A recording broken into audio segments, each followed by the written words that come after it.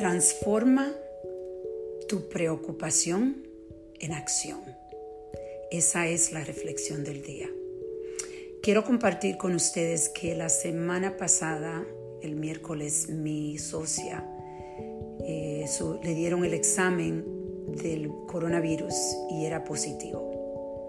Empezó a enfermarse al otro día. Y el coronavirus tiene una forma de tratar tu cuerpo donde te tumba y te da un descanso. Te tumba y te da un descanso de nuevo. Y la preocupación cuando tú estás pasando por estos momentos difíciles, usualmente es lo que toma tu cuerpo y tu mente y no te deja hacer nada. Te pone en un espacio de miedo donde empiezas a crear historias que ni siquiera sabes si van a pasar. Entonces perdemos ese momento. Esos momentos donde podemos seguir disfrutando la vida. Y me sentí muy orgullosa de ella porque ella ha estado trabajando en su persona, en su conexión espiritual, en su cuerpo.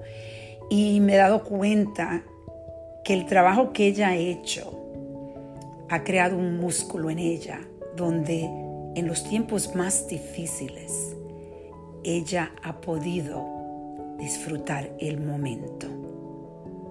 Nosotros en las horas que ella se sentía bien, estaban hablando del negocio, estaban planeando, estaban creando.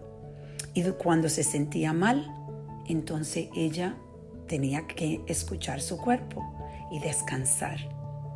Pero lo importante es que ella decidió no quedarse en la oscuridad y el miedo. Que ella decidió que cuando se sentía bien, iba a disfrutar ese momento y iba a tener acciones que le ayudaban a lo que venía en el próximo momento. Y empezar a crear en esa pausa.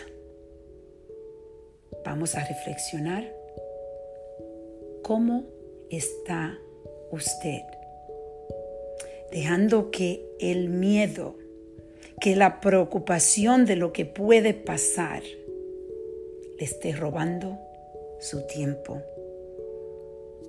Pasen buen día.